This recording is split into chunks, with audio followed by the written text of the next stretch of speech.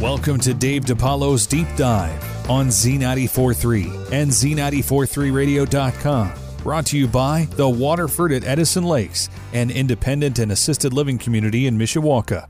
Come discover the difference. Today we're profiling Blondie.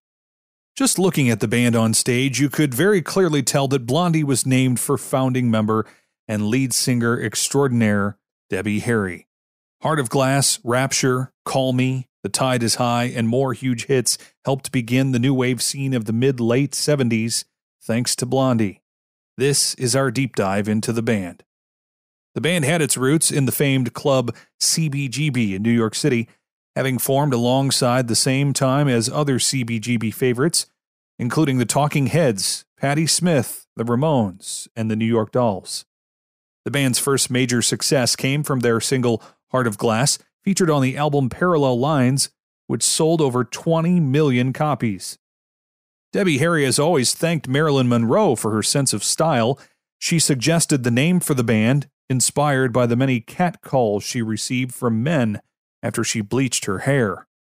Before Harry's time in the band, she actually made money as a Playboy bunny in the New York City Playboy Club from 1968 to 1973.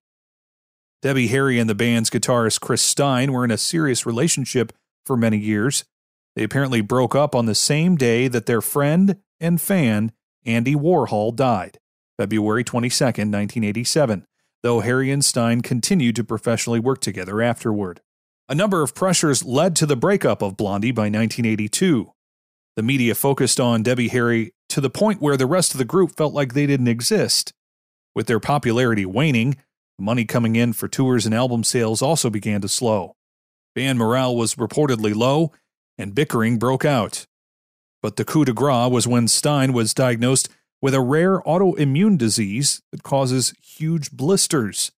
He managed to get cured after a long struggle, but the band was already at rest, officially by the end of 1982. Blondie briefly reformed in the late 1990s to early 2000s, and again in the late 2000s with the original members, including Debbie Harry. In 2008, they toured alongside Pat Benatar. And that is your deep dive for today.